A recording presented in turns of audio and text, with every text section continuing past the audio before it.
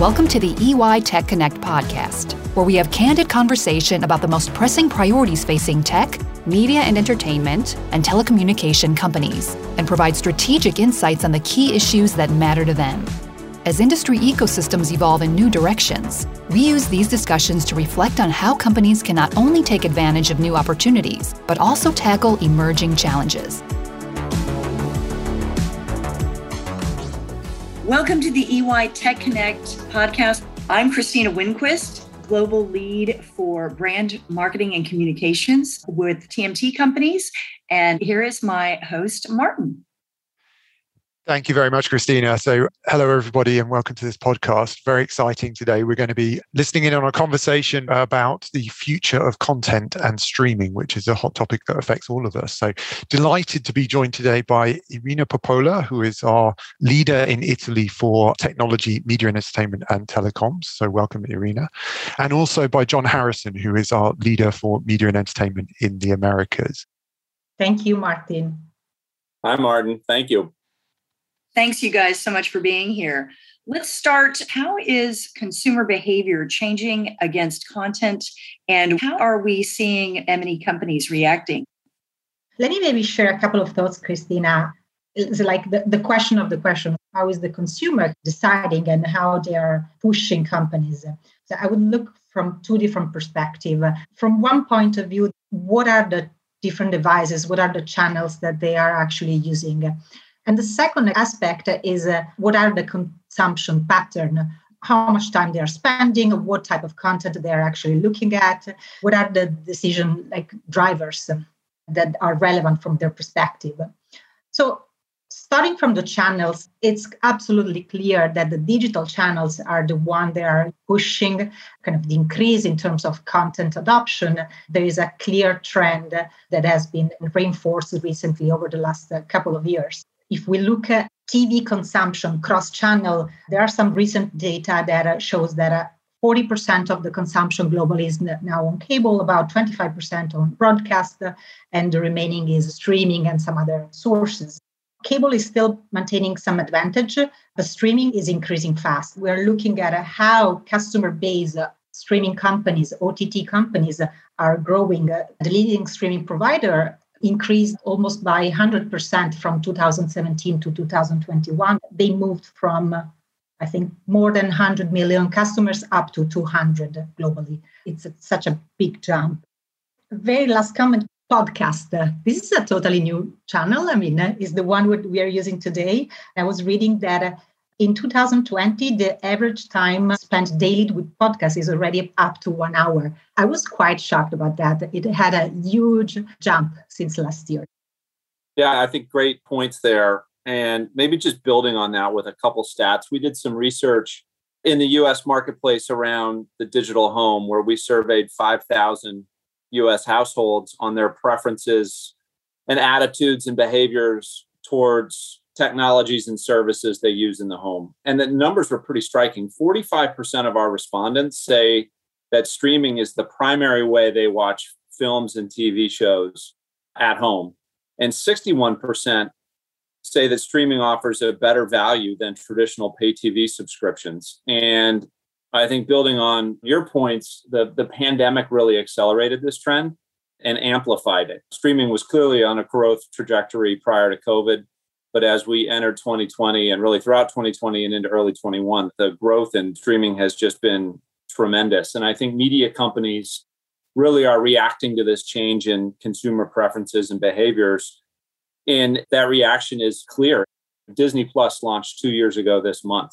And we've had major streaming launches from every global media company since then. These companies are positioning for the long-term growth while trying to protect their businesses on the linear side, which is still really profitable. But the consumer trend is towards streaming and connected devices, and the media companies are certainly following the consumer.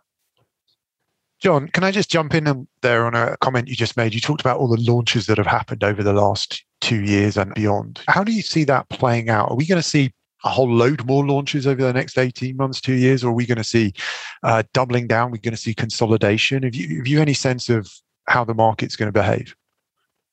Yeah, Martin, it's a good question. I think the streaming game is a global game. And you've seen these launches out of the US-based media companies, but really pushing into markets overseas in Europe and Asia and South America as well. And I think that absolutely will continue. Smaller media companies, especially the free-to-air broadcasters, both in the US and in Europe and elsewhere, are looking at the consumer cutting the cord and looking at the time spent with media really pivoting towards digital and frankly towards mobile, realizing there needs to be a streaming solution for their business to survive over time. So I think there will be continuing pushes from media companies into streaming. Now, it gets really expensive to do that. And you've got to spend a boatload of money on content to be relevant. You need to invest heavily in technology to have a streaming platform and in marketing to make consumers aware of the services. And so that does lend itself towards consolidation in one form or another, whether it's acquisitions or whether it's partnering and joint ventures and the like. So long-winded way of saying, yes, there will be more streaming. And yes, there most likely will be consolidation in a variety of different forms. I cannot agree more, even if we look at from a perspective of cross-business. We are now speaking about content. And I do believe that gaming is totally part of the game. John was mentioning how many acquisitions we've seen recently. We've seen one of the leading streaming providers that started acquisition in the gaming industry, and they are also amplifying their internal competencies in this area. We totally see that given the type of need of the final user, a lot of the companies are moving towards adjacencies, and that, of course, requires some consolidation and some inorganic growth in order to happen fast. Yeah, just picking up on that point. So it's almost like these streaming services are becoming a bit content agnostic, right? It's not about the content so much as about just capturing the eyeballs for the viewer and the consumer, right? Everyone has a finite amount of time. So how do they capture that time? I want to come back to a point though, John, we talk about streaming services. Every different streaming service has a different flavor to it. They have different business models behind them. They have different revenue models. They have different targets and aspirations. Some are very much focused on subscriber growth, some on the top line, some on the bottom line, etc. So how do you see that mix evolving over time? It's a great question. And I think streaming companies need to attract and retain subscribers, or if they're free, users, but essentially subscribers. First and foremost, the way they do that is by putting content on the platform that people want to watch, whether it's new exclusive content or sports, or whether it's library content and old favorites. But content is the fuel that drives streaming, just like it's the fuel that drove media for all the prior iterations of the ecosystem. And now we've just pivoted to the streaming model. The streaming companies are also very focused on delivering customer experience that is easy and comfortable for consumers. With the volume of content that's out there, a lot of it can just get lost in the wash. And so streaming services that keep their users engaged are constantly pushing fresh new content in front of their subscribers so they can find it and enjoy it. And then I think also it's smart pricing. And there's a little bit of a tension there because there's a finite budget that consumers have. We're in an inflationary economy where everything's getting more expensive. The amount of monthly budget available for streaming services at some point will cap out. I don't think we've landed on what that number is yet, but streaming services are going to have to price smartly in order to retain their slot in the consumer's monthly budget in an environment where everything costs more. These services need to stand out in a crowded field in order to attract and retain subscribers. Now, for services that rely on ad-supported revenue, either in an AVOD or FAST, which is another acronym, so free ad-supported streaming model, or in a hybrid where it's a mix of both subscription and advertising, the other area of focus is really showcasing the measurement of the engagement on the platform to the advertisers that are spending money to reach those consumers. There's a huge focus, which is adjacent to revenue, proving the efficacy of the platform for advertisers. And I think there's an investment going there. That's interesting, picking up on some of those points. And Irina You mentioned esports and gaming as new revenue streams and engaging the customer. But is there a danger that some of these streaming services, they're moving into a very competitive space when they get into gaming and esports? Are they going to have to rely on some of those core competencies like pricing, customer service in order to be successful? As you said, it's going to be quite a crowded arena. What I see is that esports is actually probably reinforcing a new way of experiencing content. We've been speaking about streaming content without touching the point of the so-called immersive experience. When we speak about the interest of the end user, we're probably considering the status quo. What's going to happen when this experience might get into the virtual reality, what is now very popular as called the metaverse? What's going to be at that point the willingness to expand the budget and the experience and the type of investment that it will be considered as affordable for the end user. That will open up a totally new battlefield. I brought up eSport because I feel that actually this is one of the content that might be one of the opener of this type of experience. I was looking at some numbers. During 2020, we had almost 80 tournaments that were digitally experienced out of slightly more than 100, while the year before it was only 5 tournaments digitally experienced out of more than 100 total tournaments. What's going to happen now? I do expect some phygital. That was a word that was used a couple of years ago. Now it finally makes sense. But I do expect some type of digital experience. And I'm really looking forward to see what are some of the technology releases that we will see next year. I think just building on that, gaming is a $200 billion market that rides alongside the media industry. There's so much overlap in terms of it's content driven. It's highly reliant on user engagement. Now you're seeing media activities being inserted into games. And clearly there's a huge amount of hype right now for the metaverse, and we'll see how that plays out. But it does feel like there's momentum behind the convergence of all these worlds. Martin, back to your question on expanding the revenue model. I think media companies are going to play on this, and we've started to see some signs of it, even in areas like NFTs, which has got a crypto element, of sort of a digital IP component where media companies are saying, I have this huge library of characters and content. Can I translate that into a blockchain-based world where I can create another channel of engagement with my end user, with my consumer, potentially make a little play on the crypto world and all the excitement around digital currencies, and essentially open up a new channel at a minimum of marketing engagement that may ultimately turn into a revenue stream. I view NFTs as adjacent to traditional physical consumer products, which have been a long-running adjacent revenue stream for media companies. And so I think there's a play there as well for revenue. Given what we've talked about, there's a lot of scope for further development. There's the metaverse, there's the virtual worlds, etc. There's adjacent revenue streams. All of this is going to require a lot of investment. And we've heard some of the big tech companies that they're putting literally tens of billions of dollars behind this over the next few years. So what does that mean for the streaming companies that are out there? Does it mean that you need to be big, you need to have scale in order to compete? Or can you find niches within this in order to play? If your ambition is to attack the market at its biggest level, which is global, then you have to have scale. You have to invest in the content that's going to drive engagement on the platforms. I think you have to invest in content globally, and we're seeing more and more of the major media companies buy production, buy studios to have the capability to have original production in locations around the world where the content is being generated in the local language, aligned with local customs and flavors and preferences, and really appealing to that local streaming audience. What's also very interesting is how much some of that international local content is flowing globally in its natural form. So even in the local language with subtitles, you've got programming that is proving to be incredibly popular to a global audience in its local form. I think that's just an output of the scale investment that these companies are making. Now, funding that, your point, Martin, is exactly right? You're competing against technology behemoths that have equity market capitalizations measured in the trillions. There's 7, 8, 9 times the size of the biggest media companies today, which are big companies in their own right.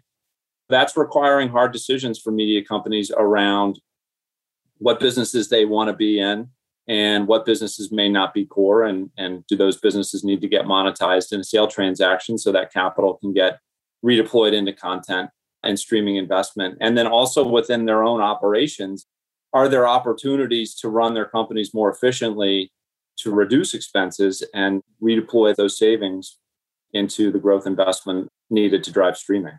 We've seen that over the last couple of years, and I think that trend is absolutely going to continue. Irina, is there anything you'd like to add, maybe from a European perspective, where we don't have so many of those big technology behemoths? Exactly. I totally agree. Even from the European perspective, we have seen that some of the large US companies recently acquiring, also European companies, and changing completely the paradigm in terms of force and ability to enter in the market, kind of enjoy return on investment that is, at least on paper, much, much wider. So I totally agree that if you roll the front end towards customer, scale is super relevant, and the global game is still gonna be the more important. In this arena, anyway, there are a lot of different roles that are more kind of played by niche companies, more in the supply chain. But I do see the opportunity for many companies to develop new technologies and become strong in a specific niche market and become part of an ecosystem. One thing we learned over previous year is that the concept of platform, meant as an ecosystem of different companies, was the winning way of doing business. I do still believe that there are some companies that will keep kind of reasonable size that can play a very significant role, but more as part of the ecosystem, maybe behind the curtain, and in order to make the operating model work. I think one last thing, Martin, and it's somewhat related. To access streaming, you need to have an internet connection. I think it's important not to forget the cable companies are the legacy pay TV providers. As consumers cut the video cord and move their relationship to streaming companies, the cable companies have also pivoted. Rather than selling the video service with an internet connection bolted on, their positioning now with consumers is solely focused on being the connectivity provider. The de-emphasis of that legacy video subscription is taking place. And connectivity is absolutely broadband. And increasingly, certainly in the States, but I think also across much of Europe, it's a converged offering that includes mobile. The cable companies have recognized that streaming is the future. They've positioned themselves as essential providers of connectivity. Also, their traditional role as an aggregator of content, that is the traditional pay TV bundle. It's an aggregation of content. The cable companies are now saying, listen, we are the pipe into the house, and we also have the ability to have an aggregation layer within our technology that is the home for all of your streaming apps. And we can serve through our connection as your kind of one-stop content station, so to speak, to access all the apps. Along with the content companies, there are changes taking place within the cable companies too, and how they frame their go-to-market. So, Irina, just to pick up on that point from John, if we look at the European model, where in each market you've got some traditionally very strong pay TV companies that have owned the customer relationship, some have got broadband access, some haven't. How is their relationship to the streaming services evolving and changing over time? So let me actually first share a couple of important data points that are really relevant if you look at the Italian market. Over the last couple of years, we enjoyed a pie that was really expanding.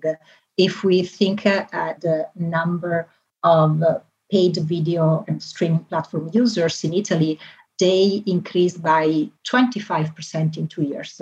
And even if we think about kind of advertising video on demand users, which was already pretty big numbers, still we've seen a 10% increase. So first of all, the pie was significantly bigger over the last couple of years, which of course made for all the players very relevant to be there to invest. What we are seeing is, first of all, convergency is absolutely a clear trend in Italy. Media company expanded towards kind of a telco game, and the telco companies are already trying to move from the commodity service towards the high-end content providers. We've also seen this trend about expanding their bundle, trying to aggregate as much as possible streaming content and make it simple, the experience for the end user, in order to really have a one single access point where to have the most of the content, even from different streaming provider. We've seen in Europe, there was a launch a few weeks ago from a pay TV provider with a TV that embeds all the different apps and allows also kind of a physically, in a simple way, to have access to all this content. So I do agree that one of the potential role that some of the companies are trying to build is the one we probably have called it kind of gatekeeper. Is that going to be a relevant way of winning the market? I'm not sure that it's the only way to have access to it. You still need to keep a competitive advantage. And if you're only the gatekeeper, it's very simple to lose your position at a point. What do you think, John? I think that's right. It's got to be married up with that essential broadband connection. That's really the value. If you can then enhance the consumer experience in terms of their ability to access our various streaming apps in a more seamless way, then I think that's value add for the consumer. Irina, John, thank you. Fantastic insights, fantastic conversation about the future of content and streaming in terms of what is going to be successful, how the future is going to look, not just in terms of the importance of scale and backing the investments that are going to happen over the next few years, even accelerating perhaps where we've already got to, which has felt like pretty breakneck speed as it is, but also thinking about some of those other buzzwords that have been coming along, like metaverse, which was one we're all familiar with, phygital, which I think is a new one on me. That was but new I quite to me, like by it. the way. Yeah, I think that's great. Digital. I liked it. I'm going to try and use that 3 times today. We're very much looking at a brave new digital world coming up over the next few years, and content's going to play an integral role in that. So thank you very much for the conversation. Really enjoyed it. Thank you very much. Thank you. Thank you guys so much for your time. And thanks for everybody joining at EY Tech Connect. For more thought-leading perspectives and insights, visit ey.com/TMT. You can also follow us on Twitter at EY_TMT. And don't forget to subscribe. Thanks, everybody.